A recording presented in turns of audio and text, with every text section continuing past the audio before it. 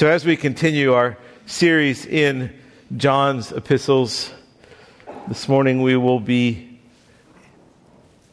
looking at the passage in chapter 3, the last verses 19 through 24.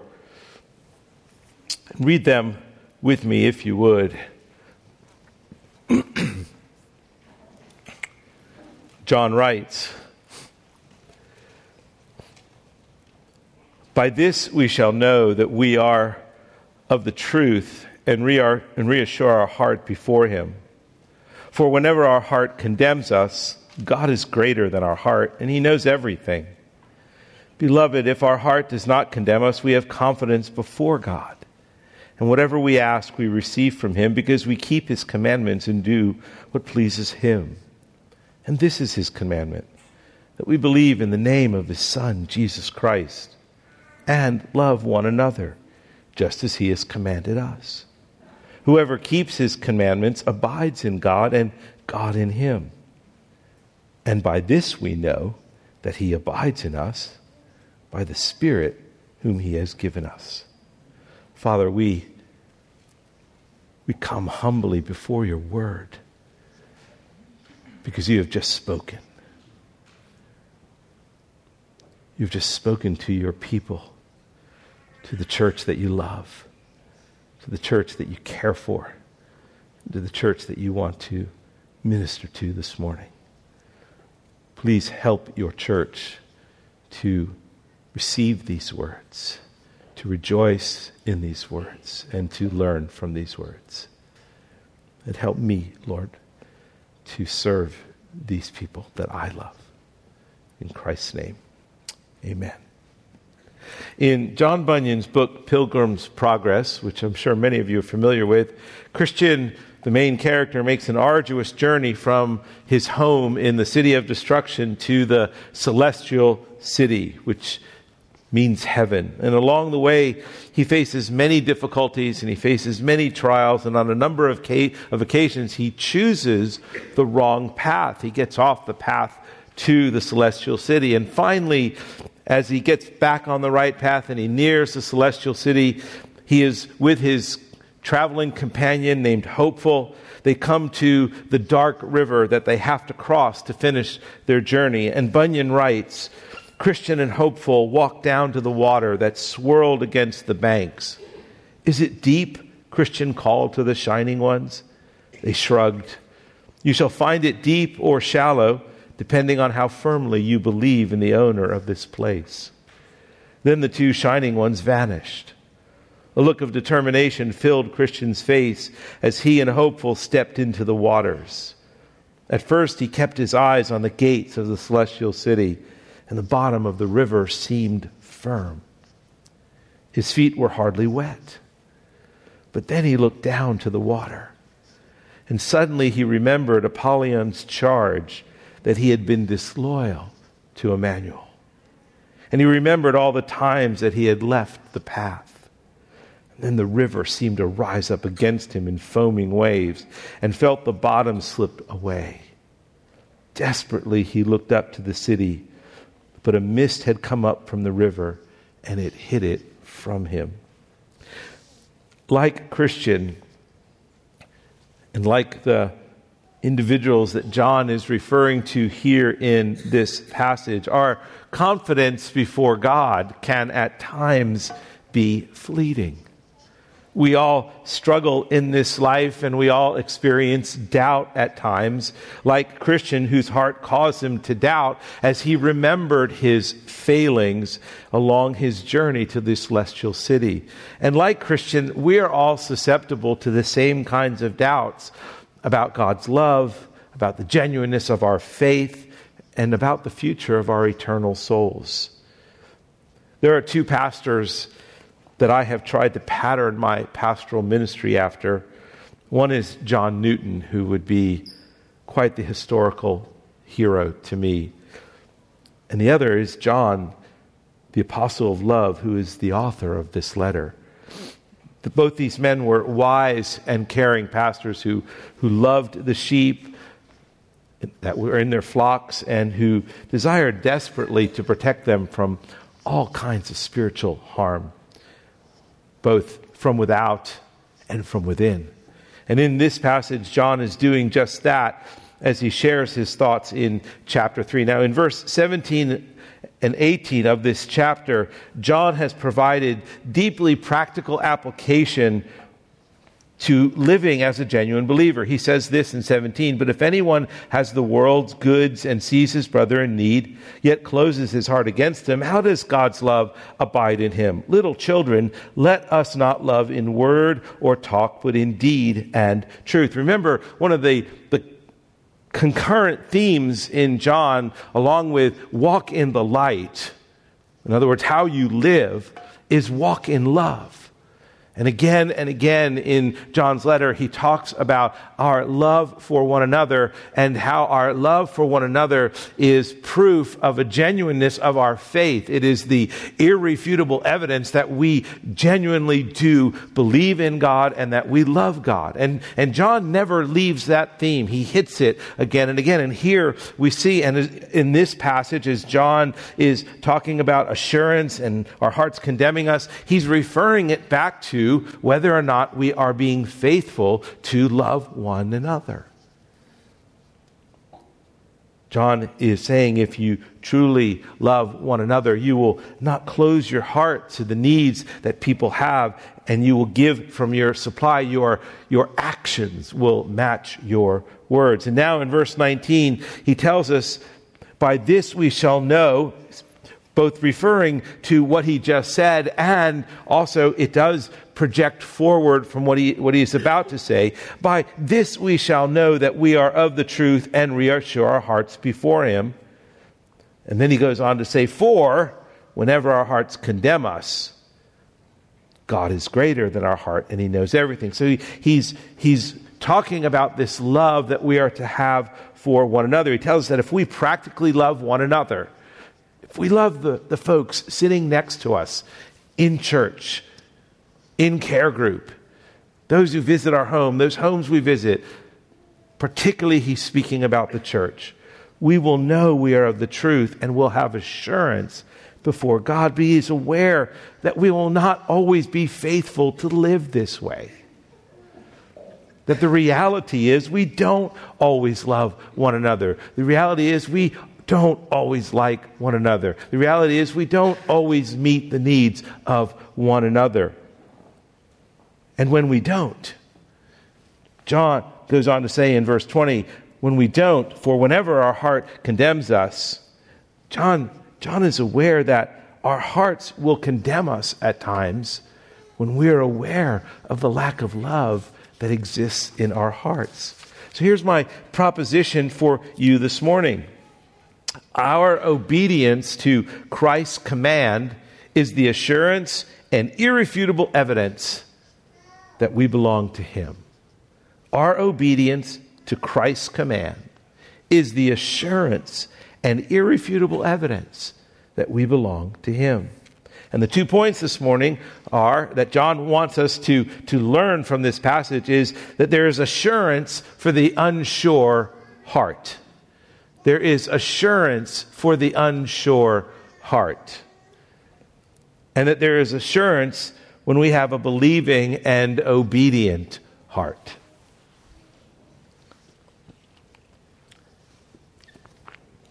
A few years ago, I was traveling to Bangkok, and the cheapest flight I got was on Finnair to travel through Helsinki. And I'd never been to Helsinki before, and I had about a 12-hour layover, so I had to go through customs. And I don't obviously speak the Finnish language, and it was quite confusing. And I got to customs desk, and I'm sure he was a kind man to his family. He was just a robot to me. And he just looked at me, and he said a few words in Finnish that I had no clue. I gave him my passport, and he said a couple more words in Finnish, and I had no clue. And he kept talking to me, and I heard the word go, and he's pointing behind him, And I don't see a doorway. I don't see anything. I'm just standing there, an American idiot with no idea what to do. And finally, he just grabs me and pushes me forward. And there's this wall, and there's actually a doorway behind the wall. I just never saw it. I stood there just so unsure. It was that moment where I don't know what to do. And that is what John is talking about here, is this lack of assurance, this paralyzed feeling of when your heart condemns you, what do I do? Where do I go with this? And John here in this verse, in verse 20, he says, for whenever our heart, whenever. This whenever is a common experience. Whenever. Not if ever, but whenever our heart condemns us. It's a common experience for us all. And what is surprising to me is that very often it is the most faithful and sweet and godly believers I know that are the ones who struggle most with condemnation. The people who you would look at as as a believer, and you look at their lives and you just think, they're just so godly. And you would talk to them and they would think, I'm the least godly person I know. And they battle doubts. And they battle a lack of assurance. And they battle condemnation. And it's because we all live imperfect lives. And each one of us in this room has our own personal struggles with particular sins and sins that weigh us down and condemn us. And we're not always aware of these sins during the normal course of our days. We're going about our work and the things that we're responsible for. But consider what happens at the times we desire to draw near God. What happens during your devotional time? Suddenly, your heart begins to speak to you and reminds you of your struggles and of your sins. And the voice of the enemy becomes loud, and he breaks in and he begins to accuse you, and your heart agrees. And condemnation at that moment can be overwhelming. And maybe you're in one of our church prayer meetings, and your heart reminds you of who you think you really are. And condemnation sets in and you think, well, there's no way I can pray. And you just remain silent. Why would God listen to me? We're here on Sunday morning during our time of singing in particular, and you're wanting to worship and your mind is distracted with thoughts of, I'm not genuine. My faith is weak, if not, maybe not real, and I've let people down. I've committed sins. I have a weakness. And there is a mediocrity to my relationship with God. And your heart screams at you, and you feel condemned. This is the whenever. And it often has no boundaries. Condemnation can strike at any moment, and it can paralyze your assurance of who you really are in Christ. It can undermine your identity, and your identity in Christ can take a hit. And so in verse 20 here, John wants to redirect our thoughts in the second part of this verse. For whenever our heart condemns us, God is greater than our hearts. You could just go home with that today. God is greater than our hearts. He redirects our thoughts away from our inward self-accusations and our self-absorption towards God, who does not condemn us because he is already aware of who we are. God is greater than our heart, and he knows everything. What is there about you that God does not know? How does the omniscient one not know everything that you think and feel and believe and have done? And yet, John saying, listen, he knows everything, and God is greater than our heart when it condemns us.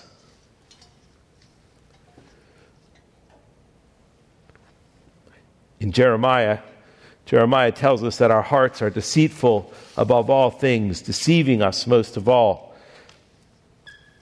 That we're not always aware of how bad we really are, but God knows everything.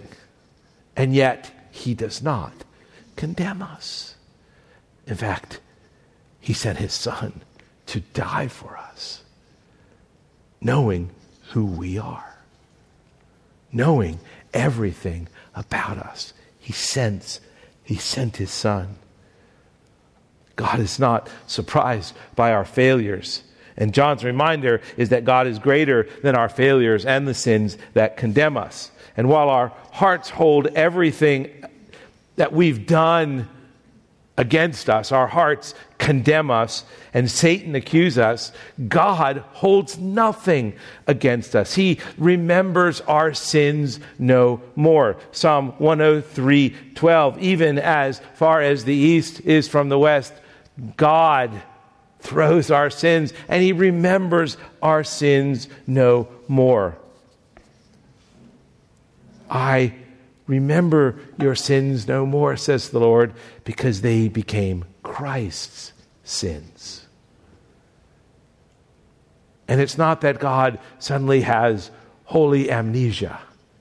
He chooses to see us through the blood of his Son, Jesus Christ. In the Chronicles of Narnia, Edmund is rescued from the White Witch. Edmund, who betrayed his brothers and sisters, and Edmund, who betrayed all, and he is rescued from the White Witch, and it happens at night, and the next morning, Lucy and Susan and Peter wake up, and they see Edmund walking with Aslan, and eventually Aslan and Edmund make their way over to the siblings and Aslan, and they wanted to ask what's going on, and Aslan says, we've had our conversation, we will talk about this no more. What an amazing gift that God looks at us and he says, we've had our conversation and we will talk about this no more. Do not let your hearts condemn you. John goes on to say, not only does the Father not hold your sin against you, but because you stand before him. Look at this verse. By this, verse 19, by this we shall know that we are of the truth, and we assure our hearts before him. We are before God. And you stand before him forgiven and cleansed and righteous in Christ, and he welcomes you into his presence. Look at this verse, beloved, verse 21. If our heart does not condemn us, we have confidence before God. Our hearts do not condemn us because God does not condemn us, and we should not let our hearts condemn us because God does not condemn us. Beloved, if our heart does not condemn us, we have confidence before God. And whatever we ask, we receive from him because we keep his commandments and do what pleases him. Hebrews wonderfully reminds us of who we are before God. In Hebrews 4, since we have a great high priest who has passed through the heavens, Jesus, the Son of God, let us hold fast our confession. For we do not have a high priest who is unable to sympathize with our weaknesses, our failings, our struggles, our falling off the path like Christian.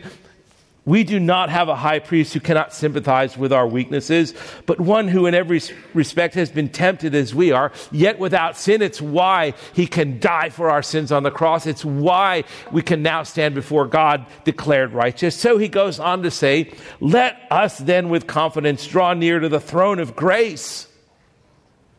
That's what John is saying here, that we might receive mercy and find grace to help in time of need.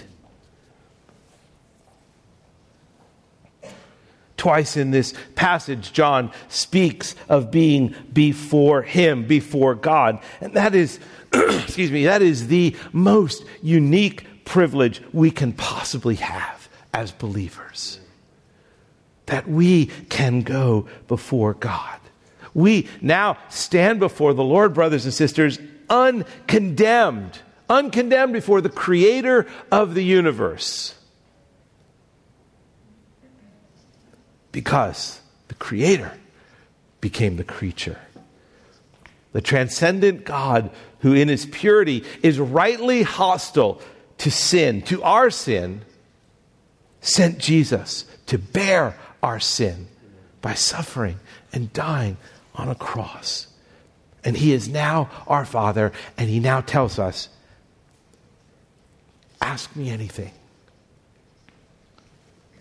Now, when he says ask me anything, this is not a carte blanche shopping spree before God. That is not what John is saying here. He's talking about asking according to his will.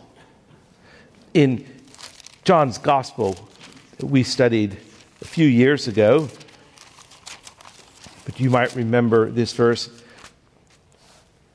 John writes in chapter 14, Truly, truly I say to you, whoever believes in me will also do the works that I do, and greater works than these will he do, because I am going to the Father. Whatever you ask in my name, this I will do, that the Father may be glorified in the Son. So here's a condition that we see, that when we ask, we're asking because what we want to do and what we're asking from God is that the Son may be glorified. So if you ask anything in my name, I will do it. If you love me, you will keep my commandments.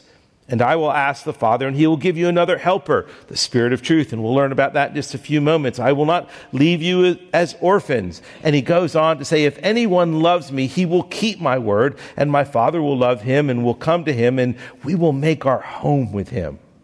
We will make our home with him.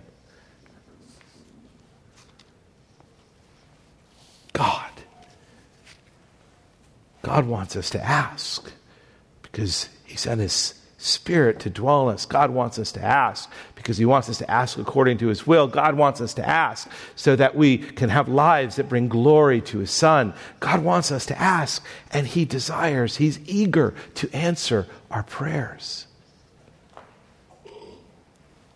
Now, one struggle I think we all face is the reality that we don't always keep his commandments. We don't always obey his will. And then we begin to think, well, how then does he answer prayer? How does he answer prayer? How can we ask if we're not perfectly obedient? Well, David Jackman, in his commentary on John's epistles, says this: our mistake is to make God's answers to prayer conditional on our obedience, whereas John's purpose is to fashion our asking on this pattern of obedience. Prayer is the expression of our requests to a loving Heavenly Father who loves to hear it and to answer his children according to his wisdom as to what is best, or as John puts it later in 5:14, according to his will. Understood this way, verse 22b becomes not so much an impossible challenge as an encouragement. As we seek to live in a way that pleases God, practicing his truth and love, our desires become molded to his. We want his will in our lives and the lives of others, rather than pursuing our own selfish desires willy-nilly.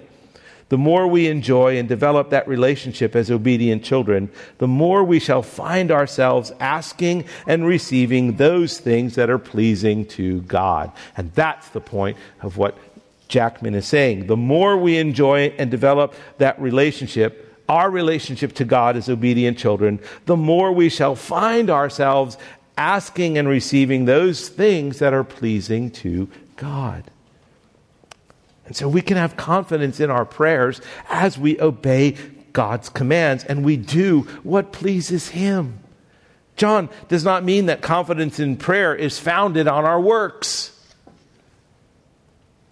He simply means that godliness And sincere worship cannot be separated from faith. And faith cannot be separated from works, as James teaches us. What gives our unsure hearts assurance? Well, God is greater than our condemning hearts. We have confidence before Him because He knows everything and has forgiven us, sent His Son. And we can pray, trusting that as we seek to do His will, He'll answer our prayers because He is good. So the first thing is that we can have assurance for an unsure heart. Secondly, we can have assurance for the believing, obedient heart. The heart of John's appeal for our lives is seen in verse 23. And this is his commandment, that we believe in the name of his Son, Jesus Christ, and love one another just as he has commanded us. John contends that our assurance rests on obeying two commands: believing in the name of God's Son, Jesus Christ, and loving one another. You remember back in Matthew 22, Jesus is asked, what's the greatest commandment? And what does he say? Love the Lord your God with all your heart, with all your mind, with all your soul, with all your strength, and love your neighbor as yourself. Our faith is proven by the truth we believe and our obedience to his command to love one another. Verse 23, and this is his commandment, that we believe in the name of his Son, Jesus Christ, and love one another just as he commanded us. The benefit that John describes of believing and obeying Christ is amazing. We abide in God, and he abides in us. In particular, John identifies our faith in Christ and our love for one another as a gateway to assurance, an assurance that we belong to God and that we have, as he said in chapter 1, we have fellowship with him.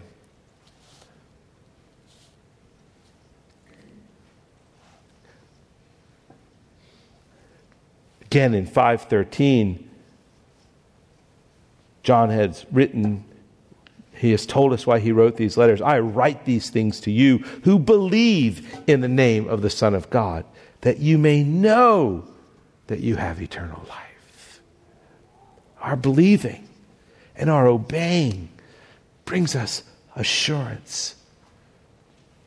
And in verse 24, here is how John wants us to be fully assured. He says, whoever keeps his commandments abides in God and God in him. And then he says this, and by this we know that he abides in us, by the Spirit whom he has given us. He has given us his Holy Spirit. And now God dwells in you by his Spirit. And you and I can be assured that we belong to Christ because God has given us his Spirit as the promised guarantee that we are born again and that we've received the gift of eternal life. Do you remember Ephesians chapter 1?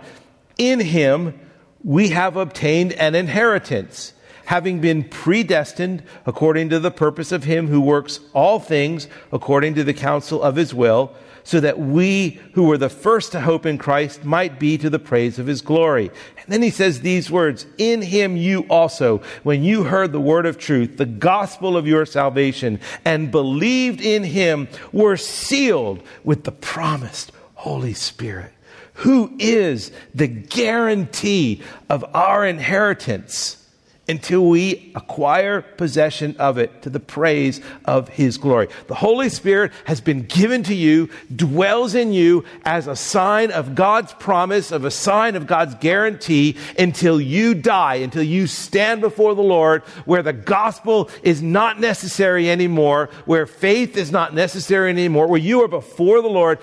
He has given you his Spirit to live in you. Now, if that doesn't make you shout hallelujah, nothing will. Amen. Better. Brothers and sisters, the Creator became the creature, the incarnation, to walk among us, to live our lives like we experience, to be the perfect and holy sacrifice for our sins, to bear our sins, to suffer for our sins, to die for our sins. He comes and he dwells among us. And then he ascends to heaven. But he does not leave us alone. The Creator stays with the creature. He dwells in you. Next week, another The Force Be With You movie comes out. The Holy Spirit is not the Force. He is God, the Holy Spirit. Amen. And he dwells in you. Amen. And you do not have to be condemned. And you can be assured. David Jackman again says, our knowledge and assurance in the end come from God himself. So there is a marvelous blend of the objective evidence and the subjective experience by which we may know that we really do belong to God. The Holy Spirit takes the evidence of the historical life and death and resurrection of the Word made flesh in the pages of written word of Scripture, and so awakens our minds to its truth and our wills to its imperatives, that we are brought to repent and to believe the good news as we confess that Jesus Christ is Lord. To this, John adds the objective evidence of a changed life with a new concern to live righteously in obedience to Christ's commands and to reflect his character not only by holiness, but by a sincere love for God and all his people. As we see these evidences within us, the Spirit himself assures us of the genuineness of our Christianity by his inner witness. The Spirit himself testifies with our spirit that we are God's children. We are God's children. We can have assurance for those who are unsure. And we find assurance through our belief and our obedience. So our application, our task today is, and our application is given in this verse. Verse 23, and this is his commandment, that we believe in the name of his Son, Jesus Christ, and love one another, just as he commanded us. If we have trusted in Christ, and if you have not trusted in Christ this morning, let me appeal to you. You can have assurance. You can have assurance that your sins are forgiven. You can have assurance that you're no longer under the wrath of God and will be judged by God. You can have assurance that Christ will forgive you and you will be cleansed and you will be in the presence of God. You can have assurance if you are not assured right now. If we have trusted in Christ, though, for our salvation, God has made his home in us today. And he not only promises to fellowship with us, he does fellowship with us. And we experience that fellowship through his word. We experience that fellowship as we pray. We experience that fellowship as we're with one another. And that's why we gather as a church on Sundays. It's why we gather as a church in care groups. It's why we gather as a church in our homes, that we experience fellowship with one another, which is experiencing fellowship with God. Listen, when we believe and when we obey, we can face uncertain times of doubt and condemnation, because the gospel has promised us that he will never leave us nor forsake us. The gospel has promised us that we are forgiven and we're no longer condemned and we're no longer judged and we're no longer enemies of God, but we are children of God. Remember, Devin taught on this just a few weeks ago in chapter 3, verse 1. See what kind of love the Father has given to us that we should be called children of God. And so we are. And finally, David Jackman says this: a true Christian, then, is one who obeys both the commands to believe and love. In this world, such responses will always be less than perfect and tainted with sin, but the continuance in them is the all-important mark of genuineness. He underlines again that this is no vague super spiritual notion, no empty mysticism to which anyone might lay claim. Remember, they were mystics that were dividing the church. It has content, belief. Jesus is the Son of God in human flesh. And behavior, we are to love one another. What John adds here is the wonderful assurance that not only do we live in him, but he lives in us. John has laid it all out for us. Jesus has promised to take us home. He has promised to prepare a home for us. And if we love him, we will keep his word. Because he loves us, he has sent his Spirit. And he reminds us again and again of who we are and what our identity is. And how does he do that? He does it through his word, through the gospel, through the good news that Christ has come and set us free from sin and made us children of God. And because of this, we can go before God and we can pray, knowing that our Heavenly Father is not only eager to hear our prayers, but eager to answer them. Father, thank you. Thank you so much that you are faithful. Faithful to forgive and faithful to encourage, faithful to love us even when we fail. Lord, when we have walked across the path in another direction, you bring us back and you assure us that we are yours. Lord, may each person today as they leave with a fresh sense of your assurance and your love for them. In Christ's name, amen. Well, as we close with our benediction this morning, I think the wonderfully appropriate verse in Numbers 24, the Lord bless you and keep you. The Lord make his face to shine upon you and be gracious to you. The Lord lift up his countenance upon you and give you peace.